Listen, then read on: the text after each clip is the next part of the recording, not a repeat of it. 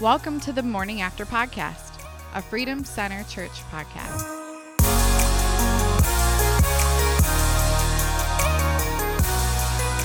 All right, welcome to another episode of the Morning After Podcast. Pastor Josh here with you as always this morning with Pastor Jim. How's it going? I'm doing well, thank you. This is the afternoon after the morning after the podcast. podcast. Yep. It's Tuesday right now, Tuesday afternoon, right? It's Tuesday? Yeah, we did, 4 podcasts We did 4 podcasts, morning. Yep, not for the church, 8:30. for a friend, but yeah, that was crazy to get through that many in the morning, so we needed a little bit of time to recuperate. Let's do another one. Let's not. Let's wait till Tuesday afternoon. Right, yeah, exactly. So anyways, we're continuing our series on kingdom culture.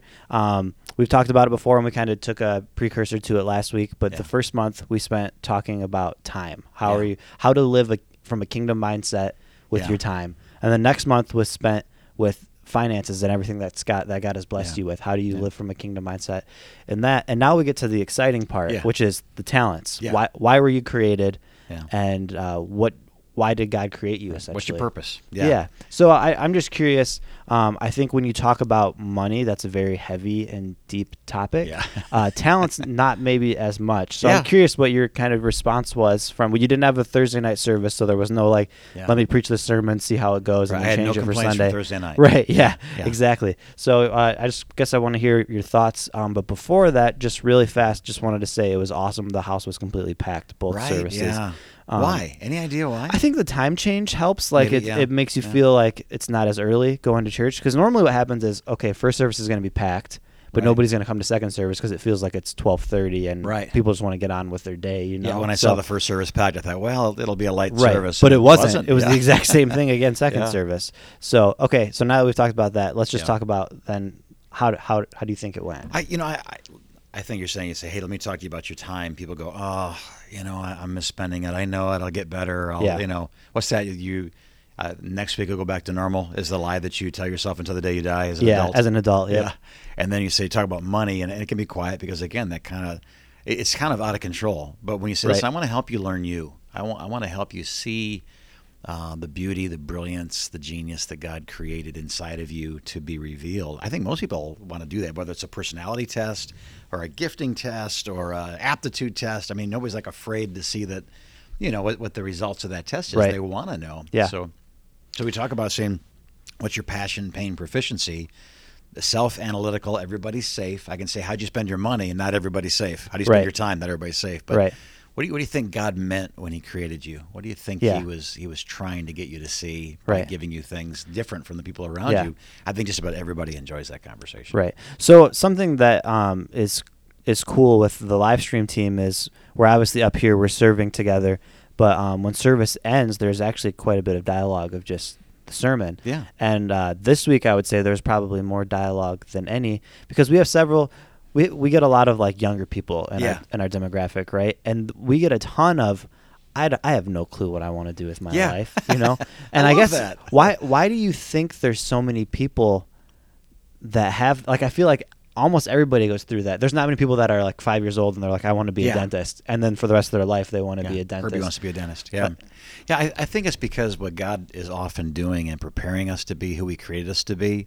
The dots don't connect. There's dots, but they don't form any picture. So you think biblically, you've got Moses, who's an orphan, who's adopted, who realizes later on in life that he's actually an Israelite, who murders a guy, who runs off to Midian and marries a woman, who becomes a shepherd, and then God says, hey, guess what? All of these dots connect because you speak the language, you know the culture, because you know what snakes not to eat, in the wilderness, because you know where the watering holes are, because all of these things that made no sense at all suddenly come together, and he's the ideal person prepared by God through passion, pain, and proficiency to be the deliverer, the prophet, the Exodus guy. And I think the same thing's true. If you'd have asked Moses 10 minutes before he encountered a burning bush, what is your life all about? He'd probably say, I don't know. Yeah. It wasn't until that conversation with God where all the dots came together. Everything makes sense all of a sudden. And even then it was terrifying. It wasn't yay, this all makes sense. It's please ask somebody else. Yeah. You know what I mean?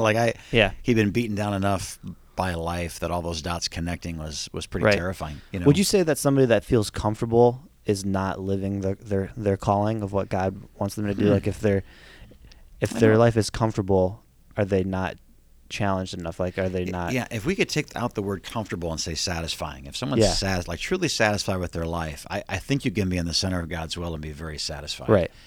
Comfortable almost means like I've arranged all the pieces on the board so that I don't suffer anything. There's no risk anywhere. Yeah. Everybody is safe. Then I think that guy that created heaven on earth for himself is probably missing something. But the person's like, I'm amongst the suffering and the poor and the risks, the faith, the business. I give it all away once a month. Whatever it is. And I'm really satisfied with that. I think that guy can be right in the center of God's will. Whereas the person that kind of tries to create a rewarding heaven-like experience on earth probably is missing something significant. Right. Yeah. There's pain on earth. There's no way to get around it. Yeah. Yeah. In this world, you have tribulation. If you're not, then, maybe you're not the you that Jesus was talking to when he said you will have tribulation. He's talking to the disciples. So what would you say? I think there's a lot of people out there just from having conversations, people saying like, I'm in my 40s and I don't know what I want to do. Yeah.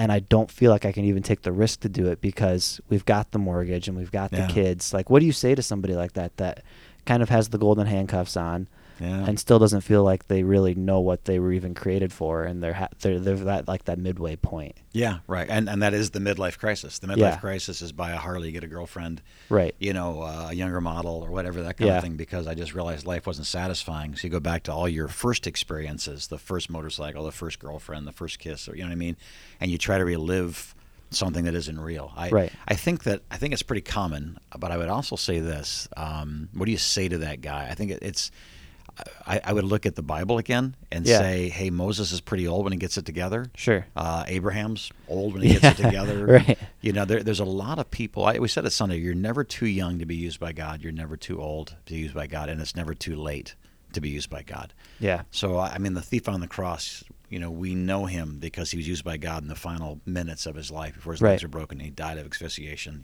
from crucifixion. But the thief on the cross he plays a very significant role in the gospel, and that anybody at the last minute can do what really we would call an extraordinarily poor confession or profession of faith. Right. You know what I mean? Yeah. Just remember me. I ain't going, but when you're there, man, please don't forget me. He's like, today you're going, to paradise. It's like, so if that's available to this guy, it's available to me. So if you're still breathing, there's still a reason. And I would not. That's good. I would not let the circumstance, the size of the bill, the size of the mortgage, the size of the circumstance, become in some way larger than the God who would lead you. Through something, out of something, into something. I think that's a lie that would be very discouraging. I think it's what we tell ourselves when we're tired of dreaming because our dreams haven't come true. Sure. And you're 40? I'm 54 now. So 40, like, come on. Right. There's all kinds of time. You're a kid. You can start all over again. Yeah. I imagine the 7-year-old is telling him, 54-year-old whippersnapper, get off my lawn and dream, So, sorry, Pastor Pat. Yeah. You don't actually sound like that. Yeah. I was listening to a sermon actually from Joel Houston, Hillsong United. One of the, if you're singing songs in a worship service on a Sunday morning, there's a good chance that he wrote one of them. Yeah. Who is now, he just turned 40, and it seems like in the last couple of years he's been in that season of I don't know what I want to do next. Basically, again, I don't know what next is. And he had this sermon, and he said, I felt like God told me today to just tell you guys, it's a really simple thought of just I'm still here. Yeah. And the idea that like I don't know what's next in my life, but I, like you're just saying, like I'm still breathing, so there must be a reason for me to be here. Yeah. And I think that's just really important, that God created every single one of us to do a task that only we were created to do. Right. And spend your life finding what that task is and do it. Like that's a really powerful thought, that the creator of the universe created you to do something that he didn't create any other person for in the entire world. I was uniquely created to be my kid's father. Yeah. That's crazy. And they were an idea in his eye before I even met my wife. Yeah. And I was created to be their dad before that happened. Like that's a really powerful thought, I think. It's amazing. Well, and that's the thing, is he is playing, we're basically playing checkers. Yeah. And he's playing 9-dimensional Star Trek chess, right? Yeah. He's moving pieces we don't see, orchestrating events to the the greatest good of mankind, whom that he desperately loves. Sure. He's moving those pieces for our good. So, and even the bad things, right? All things work together for good. I mean, we should talk about that a little bit. Like, just because God has a plan for your life, it doesn't mean it's a happy ending, right? Yeah, sure. Look at all of the disciples that died crucifixion and upside down and boiled in oil, right? beheaded. And to say like that's part of God's plan too. Yeah. Like there's a plan for everybody. Like you think about how many lives they changed, and like literally they created, like, there's Christ, but then the religion that is Christianity kind of comes from the movement that is started there. So that's pretty crazy. And none of it was wasted. How, I mean, one of the evidences of the resurrection of Jesus Christ, when you say, well, the Bible says it, but nobody else says it. Well, there are other people that say it. There's historians that say it, Josephus and so forth. But one of the great evidences is if the guy had died and not come back, then why were all these people going out dying as well? Like one of the great evidences for the legitimacy of Jesus having risen from the dead is his followers' willingness to die. Absolutely. So it does become part of the legitimacy of the entire narrative that God destined them to die because it was important, but he uses their death, if you will. It's not in vain. It does serve a purpose. And I think, too, an eternal God views 50, 60, 70 years differently than a temporal being who says, that's my entire life. Right. Well, he understands eternity. It really is not that long of a period of time. Right. You think about the thousands of years, that life is. I heard somebody describe it the other day as life is the dressing room of eternity. Yeah. Where you're just kind of seeing how the clothes fit, and then once you die is when life actually It's when it actually starts. begins. Eternal life. I mean, eternal life begins when you're born again, but life eternal, if you will, begins the moment this body stops breathing. Yeah. And it's, I remember talking to your grandmother years ago about life and death and how hard it was, and she said, "Oh, Jimmy, we put way too much value on this life." Yeah. And I said, "What do you mean?" She goes, "Oh, this is just temporary. It's like a vapor. This is not, so if you're all concerned about all these 8 things you're kind of complaining about, can I tell you that like all 8 of them don't matter a million years from now? Can you just get that perspective that all that zit on your forehead, in the prom picture this week, my life is terrible. Like, do you really think that zit matters 10 years from now, let alone 10 million years from now? Right. And just the perspective of an older person sometimes helps a younger person, and so the perspective of an eternal person, is very different from ours. Right. So let's talk a little bit about the homework that you gave everybody. What are you passionate for the about? week? Yeah. So let's talk about that. Like, why? It's kind of going to be a precursor for next week, but why did you give people the homework about what are you passionate about? Yeah, I think the more people take Sunday with them into Monday, Tuesday, Wednesday, the better. We're not discipling, if you will, from the platform. Yeah. But we are trying to get deeper than informational stuff that comes and goes. So I felt something is nice, but I felt something, I know something is better. I felt something, I know something, and it changed me. Mm-hmm. That's what we'd love to see. Now, we're not saying we can mass disciple 800 adults on Sunday and 400 kids on Sunday. That isn't what Sunday is designed to do. That's the small group environment and different environments we've created. But I think having that challenge to take this from here and have that conversation on the way home. So what are you challenged about? What are you passionate about? What are you? Right. It's so important because it gets us out of I heard the speech and I went home. Yeah. Versus I'm something's being imparted to me and I'm digesting it. I think taking a big gulp of food and spitting it out when you walk out the door isn't nutritious. Taking a big gulp of food, chewing it for the rest of the week and swallowing it, that's what that hope is. And I think that goes back to the conversation we were having with people on our live stream team. Was just like, what am I passionate about? Yeah. Like, I don't like doing what I'm doing now. I'm doing it because I have to pay the bills. Yeah. But like, what really motivates me? And like, what do I care about? And I think that's a great path to figure out what you're supposed to do. Like, what excites you. I remember back when the recession happened, I was only 18, so I wasn't really in the workforce or anything like that. Yeah. But I remember all these jobs were gone now. Yeah. And it's like, man, there are so many opportunities, but people are thinking, I'm trying to find the next GM to hire me. And it's like, no, that's not actually what you need to do. Yeah. Like, you love tennis and you're good at it. Yeah. Why don't you become a tennis coach and start training people? Literally. Do you remember that story? Yeah, that's why I said that. That's sort of, because I have the guy in my head of who it is, and church would look differently if every single person that walked through the door was living God's calling on their life. Yeah, it would. I think there would be a lot of sermons that we wouldn't have to preach. Yes, if people were all living their calling on God's life. So, and obviously this isn't heaven and it's not hell. So I don't think that ever is going to happen. But I think just there's power whenever you get to a place where God, for a fact, this is where I'm supposed to be. This is the season I'm supposed to be. We talked about it a little bit last week, but the grace that is on your life, whenever that happens, where it's like, man, that really shouldn't have worked, but it did because I'm just supposed to be here. And I think you talked about it a little bit, I don't think on the podcast, but that song we've been singing, the goodness of God, like all my life you've been faithful. And I think that's just because you've been living in the will of God. Like God's always been good to you, to our family, because you've just stayed in that center spot of where God has called us to be. Yeah, and I think, again, all things work together for good.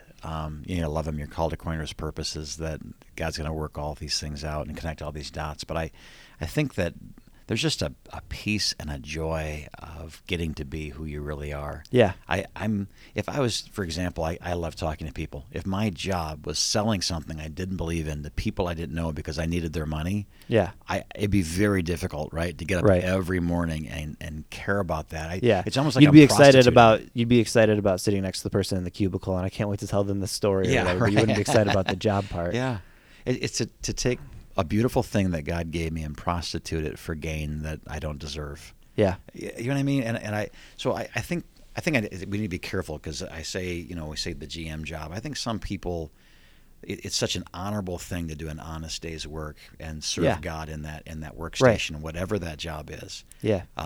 At the same time, when I worked at GM, you go into a clean parking lot every morning, every night you go back out. People went out to the car to have quote unquote lunch. When you went out, there were thousands of liquor bottles, not dozens, thousands. There's probably 5,000 people that worked at the factory. There was between beer bottles and fifths of whatever, the parking lot was sparkly littered with liquor bottles. Right. And that's selling me something. It doesn't mean that everybody is supposed to be there, and some people are numbing the pain of being there by getting hammered. Like I would never want to buy a car built on a Friday, a Monday during deer hunting season, holiday break, or after lunch. If I knew exactly when, I want it made on Tuesday morning about 10 o'clock. Yeah. You know what I mean? With the day shift, because the day shift's been their longest, and that's when you want your car built, because those people are probably still sober. Right. But getting on a Friday afternoon during deer hunting season, man, you're going to buy a lemon. So people are they self-medicate their own pain. And if you're overeating, over-drinking, over-exercising, over-deer hunting, whatever it is, there's a reason. Like something in your soul is unsatisfied. I think it was Spurgeon said, the man that knocks on the door of the whorehouse is looking for God. Yeah. He said, I'm not happy. I'm not satisfied. Right. Is he in here? Is it in here? He's looking for something to fulfill him, and that's fulfilling for 10 minutes, and then it's not fulfilling. Anymore. It's actually just the opposite. It's empty. Yeah. So helping people discover who they are, developing them, preparing them, giving them courage and environment to experiment with that, letting them succeed, clapping for them when they do succeed, and then turning them loose to go be is one of the greatest joys of my life. So awesome. watching you boys, grow into men and say, this is what I want to do and be, and watching that change. This is what I want to do and be. Wait a minute, I might want to do this now. I might want to do that. Sure. No, I love you guys. I'm proud of you no matter what. But that thought that right now, today, you're doing what you love to do, that you made sacrifices to do it. You're doing it very well. You have the support of your families. You know what I mean? Like that's huge. I'm not worried. If I die tomorrow, I'm not worried about the men you become from here. Right. You've become the men that you are, and you know how to find your path from here. So 10 years from now, 10 minutes from now, you go, I really want to move to Idaho. Right. I trust you. You know what I mean? I trust that that's what's best for you. You know how to make that big decision. Yeah. And I'll call Pastor Adam and kill him, and then you'll have to come back. Yeah.